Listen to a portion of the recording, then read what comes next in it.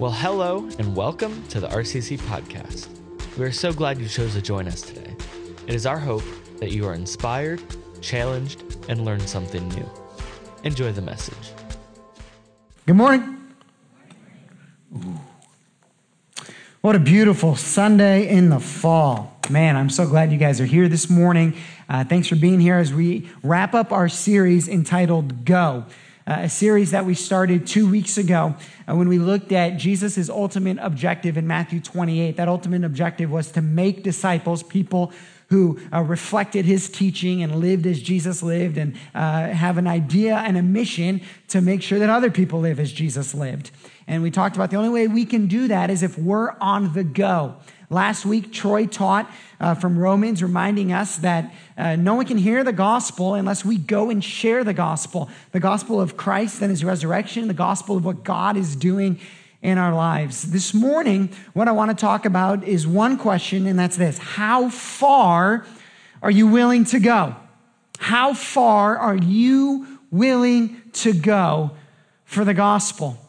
We're going to look at an individual, Paul, who was willing to go to great lengths because he had a great love. And when we love something in great ways, we're willing to go great lengths for that thing or that mission, whatever it might be.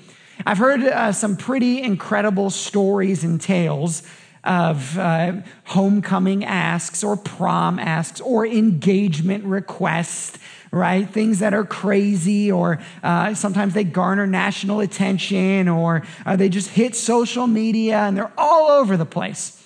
So I looked up some this last week, and I got to The Knot, which is a marriage website, and it was talking about this incredible story of this engagement, this beautiful picture of this couple that flew all the way to Norway to get their engagement. And it looks like a scene out of a movie. I mean, it's just absolutely beautiful, right? And they're out on this rock, and they were willing to go 2,000 miles to get engaged. Who knows how much that flight cost and everything else that went into it, and to get the photographer to take the perfect picture. Right? Because we're willing to go great lengths for things that we love in great ways. Maybe some of you have an engagement story that's similar. Mine is not. I'll share that with you guys someday. Some of you know it. How far are you willing to go for something that you love? Said more clearly, how far are you willing to go for the gospel? We're going to see Paul's answer to that question in 1 Corinthians chapter 9. He's writing to the church at Corinth, and he's in some ways defending his ministry and defending who he's been to the people that he's been ministering to. And he's doing it, I think, in one way to kind of defend himself, but I think in another way to motivate these people and by saying, this is what I've done. I don't think he's trying to be braggadocious or sinful. I mean, the scripture is inspired by the Holy Spirit, so hopefully he's not being sinful in this, but just explaining, I think. And there's another line in scripture where Paul says, imitate me as I imitate Christ. And so I think Paul fully knows that anything he does is just a model of Jesus. And so you see how far Paul was willing to go. And in seeing how far Paul was willing to go, we'll really see how far Christ was willing to go for this mission. So we can't look at the entire chapter of 1 Corinthians 9. So we're going to look at these select verses in the question of how far ought we to be willing to go for this gospel. Over the last 2 weeks, we really talked about you as the individual being on the go. Today, I think what we're seeing is a combination of you as an individual on the go, and then we as the church, how we partner together to be on the go together. Not just you as the individual, but us corporately as the church. And so the question isn't just singular, how far are you willing to go? That is part of it. But how far are we willing to go as a church for the advancement of the gospel? Paul starts, he didn't start off. We'll pick it up in verse 12. He says this: if others share this rightful claim on you, do not we even more? Nevertheless, we have not made use of this right. Now, the particular right that Paul is talking about is his right as a minister of the gospel to fair compensation for what he does. And he goes on and he makes a great biblical and practical argument on why he really has a biblical right or a biblical mandate on being fully compensated for the work that he's doing for the gospel. And he goes on to explain it using both the Old Testament and the very words of Jesus. And so if you agree with Moses and you agree with Jesus, then you'll agree with Paul, and you'll see Paul's argument on his biblical right to be fully compensated for what he's doing. And although he has this right to be fully compensated, both he and Barnabas to be compensated for the work that they're doing for the gospel, he says this: nevertheless, we have not made use of this right. So the first thing we see in how far Paul was willing to go for the gospel was he was willing to surrender his rights. His rights. Biblically mandated rights. That's how far he was willing to go. Now here's the question. If Paul was willing to surrender his rights for the gospel, will we be willing to surrender our preferences for the gospel? I mean, rights certainly take a precedent over preferences. And Paul was willing to surrender a right, a biblically directed and mandated right that he had. So, of course, I think we could see a model in this that we ought to surrender our rights. This, of course, points back to the cross in a beautiful way, that Jesus had all of the rights of heaven. He had all of the rights as an earthly king, and he surrendered both of those rights for the sake of the gospel. He was willing to surrender the rights of being King Jesus in heaven. He gave those up by coming to earth. He was willing to surrender the rights of being King Jesus on earth, and he gave up that right. He was willing to surrender the rights of taking priority and kind of dictatorship over his disciples. He surrendered that right over and over. We see Christ surrendering his rights and his preferences. We see Paul saying we should do it. How about us? How about you? A right or a preference of maybe worship style. A right or a preference on how Sunday morning goes or how something happens in the church. Right or a preference of saying, well, I wanted it to be exactly like this. I mean, if we're honest with each other, any of us who have been in church for a long time realize or have seen that typically the things that cause drama in church are the most pointless, ridiculous things. Fighting over preferences. Well, why did they do that? Well, the kids ministry, they used to serve this and now they serve goldfish. And that's crazy. I don't know why they do that. And it creates fights. I mean, as ridiculous as the snack for preschoolers. And if we've been church, we've been around this. And we've seen the silliness of it. Imagine Paul being beaten to death. Okay, and having a picture of modern people fighting over something as ridiculous as what we might fight over. Will you surrender rights and preferences for the sake of the gospel, for the sake of unity, for the sake of togetherness? How far are you willing to go? If others share this rightful claim on you, do not we even more? Nevertheless, we have not made use of this right, but we endure anything. We endure anything rather than put an obstacle in the way of the gospel of Christ. Oh, what words. Can you speak these words? Could you, with the same integrity that Paul wrote them, say, I will endure anything rather than put an obstacle in the way of the gospel? Now, in this, we're also seeing that Paul wasn't just willing to surrender his rights. He was willing to sacrifice financially for the gospel. A lot of times, this is where people say, well, hold on, let's not go there. I'll do all of this, I'll do all of that, but don't ask me to sacrifice financially.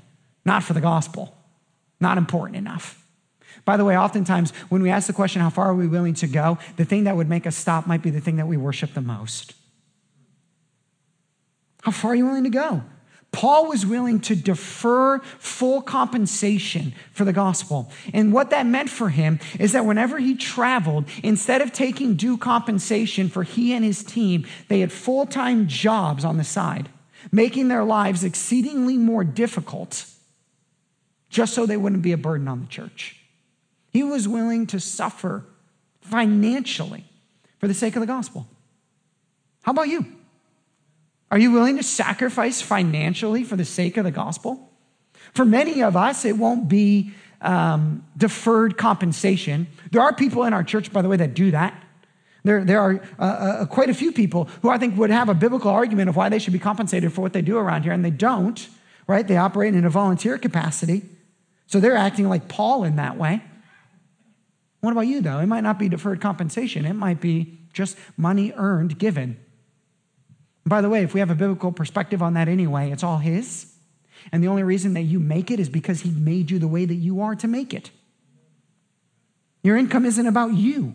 God gave you that income. And I'll tell you why he gave it to you. His glory, his kingdom, not your own. How far are you willing to go? Will you sacrifice financially for the gospel? There's many ways that this is laid out in the Bible. Two particular ways, tithes and offerings. 2 weeks ago, I talked about or 3 weeks ago maybe, how sometimes pastors can use the tithe as manipulation. And I believe that to be true, that the pastors can use the tithe as manipulation to fund the coffers of the church and to operate in a way that I think could even be dishonest. You can even hold it over people in a way to beat them into submission, right, or other things like that. Now, I fully believe that's true, and I fully believe we should avoid that as pastors. I think we have an obligation to avoid that.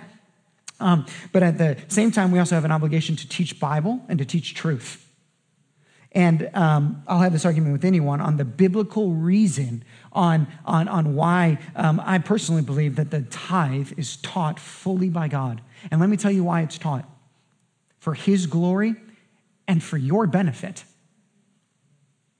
For his glory and for your benefit. And as a 32-year-old who's never made a lot of money, I can tell you who because I saw my parents do it and because God changed my heart, I've tithed every paycheck I've ever gotten, and I've never needed money. And I think those two things go hand in hand. I really do. Not to say that if you tithe, God's just going to pour money into you. I will say this, God will take care of you. He will. He will. And also this, there's somebody in our church who has made this claim. If you start tithing and you run out of money, he will write you a check to cover whatever it is that you need to cover. So there's a challenge for all of us.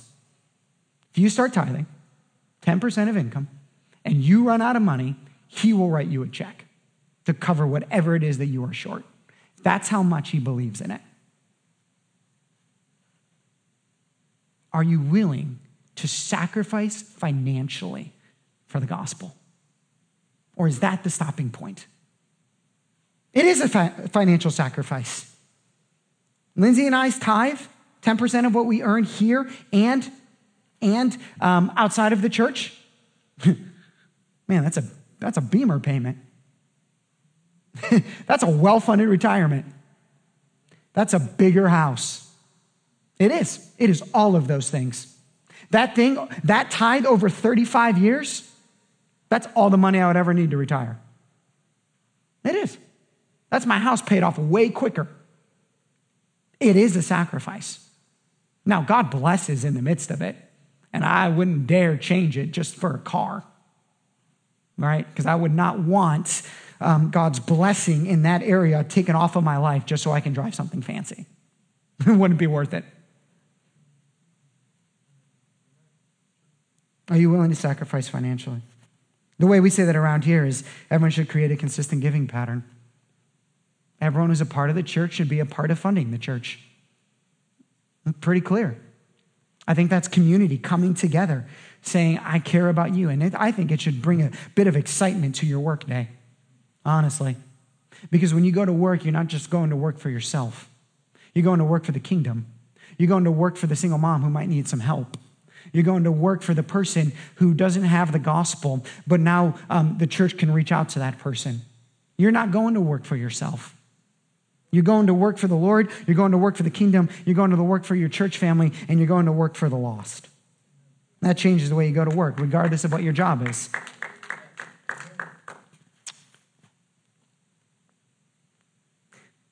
The great one about this is it's really easy to measure. Right? You are or you aren't. You're given toward the kingdom or you're not. Nevertheless, we have not made use of this right, but we endure anything. We endure anything, Paul says. We endure a little bit of a smaller house, a car that goes a little bit longer, clothes that aren't quite as expensive. We endure anything rather than put an obstacle in the way of the gospel of Christ. That is being willing to go pretty far. He doesn't stop there, though. Man, some of us wish he would have, but he just keeps going. He just keeps going. He says, for though I am free from all, I have made myself a servant to all, that I might win more of them. Paul says this, win them by serving them. Win them all by serving them all. Where did he learn this? Oh man, he learned this from Christ, didn't he? Oh, when Christ served us on the cross, he won me. When Christ kneeled down and served his disciples, he won them. Over and over, we see how far Christ was willing to go, serving us to the point of death on a cross. How far are you willing to go? There's this line, take up your cross to follow him, right? Take up your cross to follow Jesus. And a lot of times people ask or they wonder, what does that phrase, take up your cross, mean? Like if that's how far Jesus was willing to go to serve. What does that mean? In that time, when anyone would have heard the phrase, take up your cross to follow me, they wouldn't have thought, we kind of water that down. All they would have thought is there's a criminal that has to die. And so when they heard the phrase, take up your cross to follow me, they would have thought there's a criminal that has to die. But if it means take up your cross to follow me, what does that mean? Who's the criminal? You are. I am. There's something inside of me, a pride, an arrogance, a self-centeredness that has to die. When Jesus says take up your cross, what he's saying is kill the criminal inside of you. Kill the selfish person inside of you that thinks about you more than others. That thinks, how is this for me? What do I get out of this? Kill that person, Jesus says, and then you'll find life that's truly life. Win them all by serving them all. Win them all by serving them all. How far are you willing to go? I mean, will you serve all? See, taking these last two ideas, by the way, the idea of sacrificing financially and serving all, this is how we partner as a church. This is how we partner as a church. There's people in our church, by the way, due to what you give, that we compensate for the work that they do, okay? But they're not meant to do the work alone. They're meant to then partner with you in your service. Two of those people, by the way, you're going to hear from them in a second in a video. One of them is Jake, who is our City Kids pastor and has been our City Kids pastor for the last 2 years. And when Jake started as our kids pastor, we had 3 kids and 2 of them were his, right? Last week we had 40-something. That's called growth, and it's good. And Jake's done a fantastic job serving our kids. And a few weeks ago, I guess it's about 2 months ago now, I sat down with Jake and I asked him to move from being our kids pastor to starting something new, a middle school ministry. Because if we're going to serve parents and we're going to serve students, then we have to have something for middle school students. And so we've asked Jake to transition out of his role as kids pastor into something new. And Jake, because he's humble and because he's a man of God, just said, okay. And by the way, he didn't want to do it. Like he didn't do it happily in the sense that he was like, yes, I want to do this. He said, I will do it because it's best for the kingdom. That's, by the way, an incredible example. That he would say, this is my thing and it's been my thing. But my thing is not what this is about. It's not about my thing. It's about how do I play a role in the greater church. And so he's moving on and he's going to start a kids ministry. And so we got to replace Jake. And a year ago, God sent a couple, Paul and Stephanie Kruger, and well before we or they knew what was in store for them. And so we met with Stephanie about 6 weeks ago and asked her if she would consider being our new City Kids director, and she agreed, and Stephanie is awesome. She's got great ideas to take our kids ministry to a new level over the next 2 years and to build upon what Jake has started. But they're going to need help. They're going to need help from you guys. Because if we're going to win them all, if we're going to win every kid, if we're going to win every family that God blesses with us, blesses us with, we're going to need people to serve them, to serve kids. And when we say serve kids, by the way, can we take out the phrase, I need to watch the kids or babysit the kids? Because that's not what we do. We don't do that. When you hold my baby in the nursery, I hope you're not just babysitting her. What I hope you're doing is praying for her and praying for me and praying for Lindsay, all right? Or praying for whoever parents that kid is and praying for that kid, right? When you're with preschool, we got this new curriculum. It's called the Jesus Storybook Bible. We're going to read through the Jesus Storybook Bible every year. And in 3 years, those kids are going to have a foundation of the Bible. And not just the stories of the Bible, but how they point back to Jesus. And so you're not just watching a bunch of preschool kids. You're instructing them and building a biblical foundation in them. And you're not just hanging out with a second grader who might talk back to you every once in a while, okay, or throw a ball and hit you in the face, okay? Some of you grew up hating church, okay? You did. And so when you walk back into kids ministry and you see a ball flying and you freak out, remember that you hated church and there were no balls flying, okay? That's why they are flying. Because we're not going to have a kid leave this church hating it, okay? And the people who are clapping are the ones who have kids who love coming to church, okay? Like, something might break. Then we'll buy something new.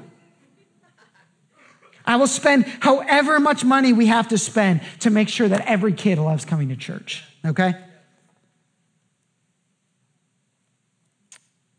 Oh yeah, let's hear from Jake and Stephanie. If we're going to serve families, reach new families, we got to serve kids and students. And it's got to be all of us, not just the ones who get paid to do it. And so I would challenge you, if you were in kids ministry and then left, to re-engage. If you haven't done anything yet, how far are you willing to go? How far are you willing to go? There's this idea, and I'm just going to call it modernism. I know it's probably been around since the beginning, that serving is about me. Serving is about the individual. And so we'll hear people say something, I really just want to find a place where I can use my gifts. I really just want to find the right role for me.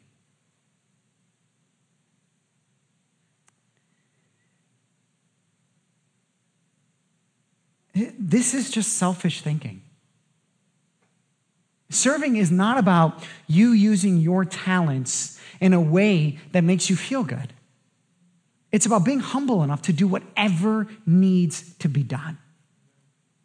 We have a young man here in our church who has a better grasp on theology than probably about anybody in our church. He has the gift of teaching, and you'll see him up on stage someday. He leads Bible studies for our church of college students and others. He gives generously to our church. And every Sunday, he says, I have the spiritual gift of window.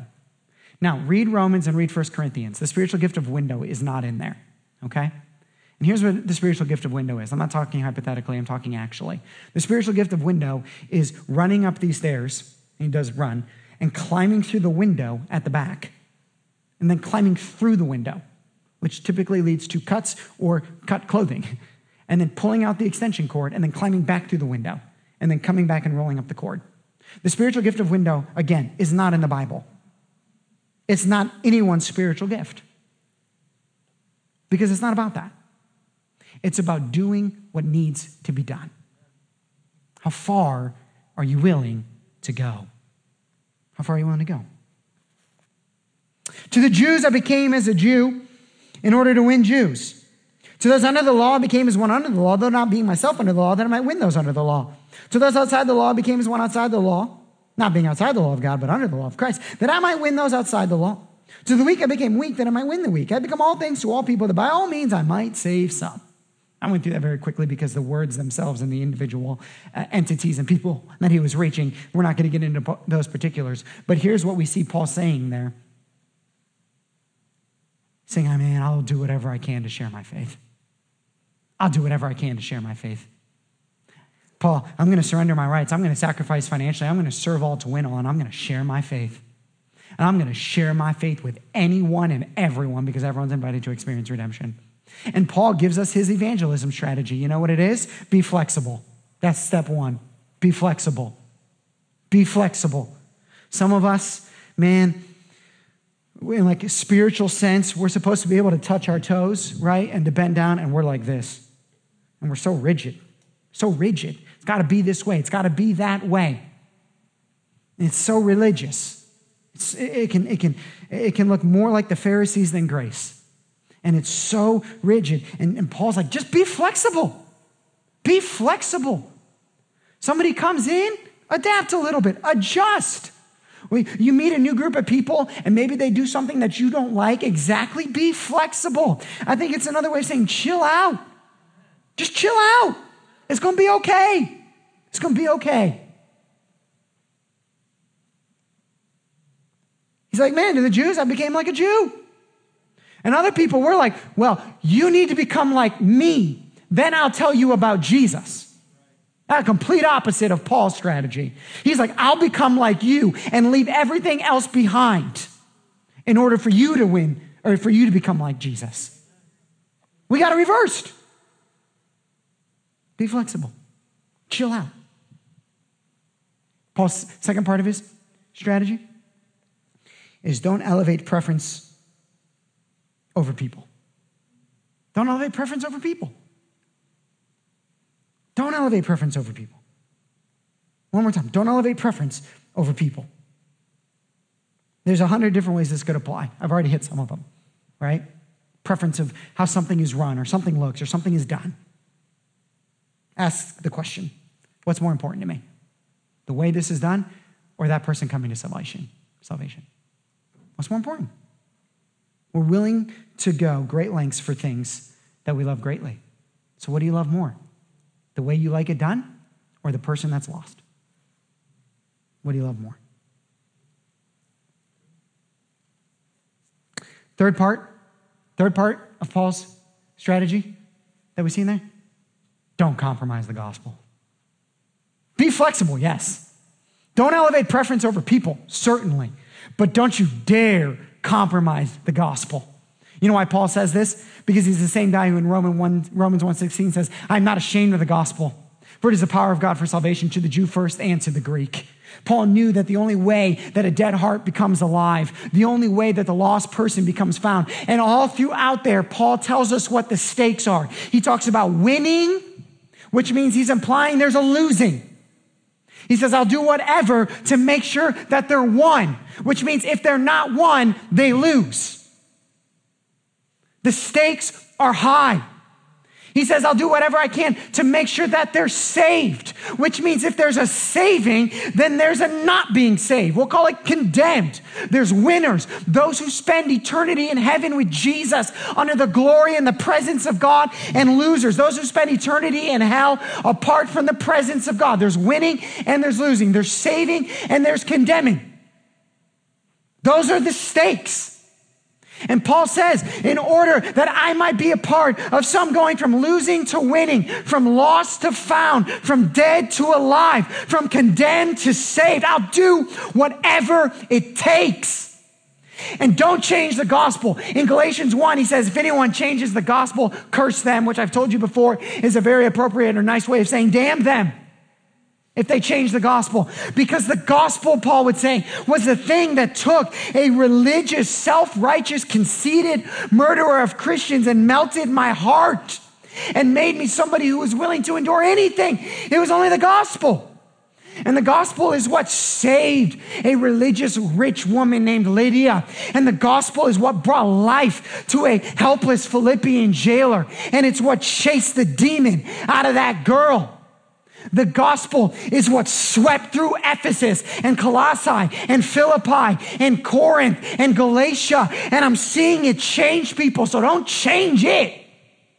Because if you change it, it can't change them. So don't compromise the gospel, but be flexible. Be flexible. Don't elevate preference over people. Oh, and Paul ends with, I do it all for the sake of the gospel. This seems like a small thing, but it's not. Because what he's doing here is he's revealing the heart of his motivation. And actually, this might be the most challenging line in the entire text. Because it makes all of us stop back and go, whoa, whoa, whoa. Why am I really doing what I'm doing? Why? Why am I really doing what I'm doing in life? Why? Is it about me? Is it about my fame, my fortune, my comfort, my goals, my dreams? I do it all for fill in the blank. What's your deepest motivation? Why do you really do what you do? Paul says, no, I do it all for the gospel. Everything I do in life, the reason I'll surrender my rights, the reason I'll sacrifice financially, the reason I'll serve all to win all, the reason I share my faith, I do everything for the gospel. If we're going to be a church on the go, if we're going to be Christians on the go, then there is a melting process of your heart that has to get to a point that regardless of what happens, you can say like Paul, I do everything for the gospel. Every decision I make is informed by it. Every day when I wake up, I'm driven by it. Every relationship, I'm aware of it. I do everything for the sake of the gospel. How far are you willing to go? How far are you willing to go?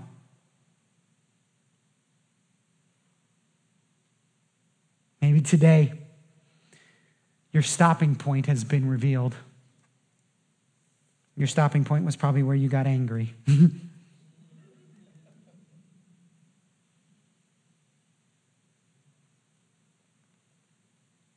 I love you guys. I love this church. I'm excited to celebrate 2 years of us being together. But I am more excited about the next 2 years and us being a church on the go. And we can't get there the way we're supposed to until all of us let these texts and these ideas challenge us and push us beyond where we've been. And so I say everything I've said this morning in deep love. And I hope there will be responses in every area that I talked about. Let's pray. We hope you were inspired, challenged, and learned something new. For more information about our church, visit our website at redemptioncitychurch.tv. Have a great week.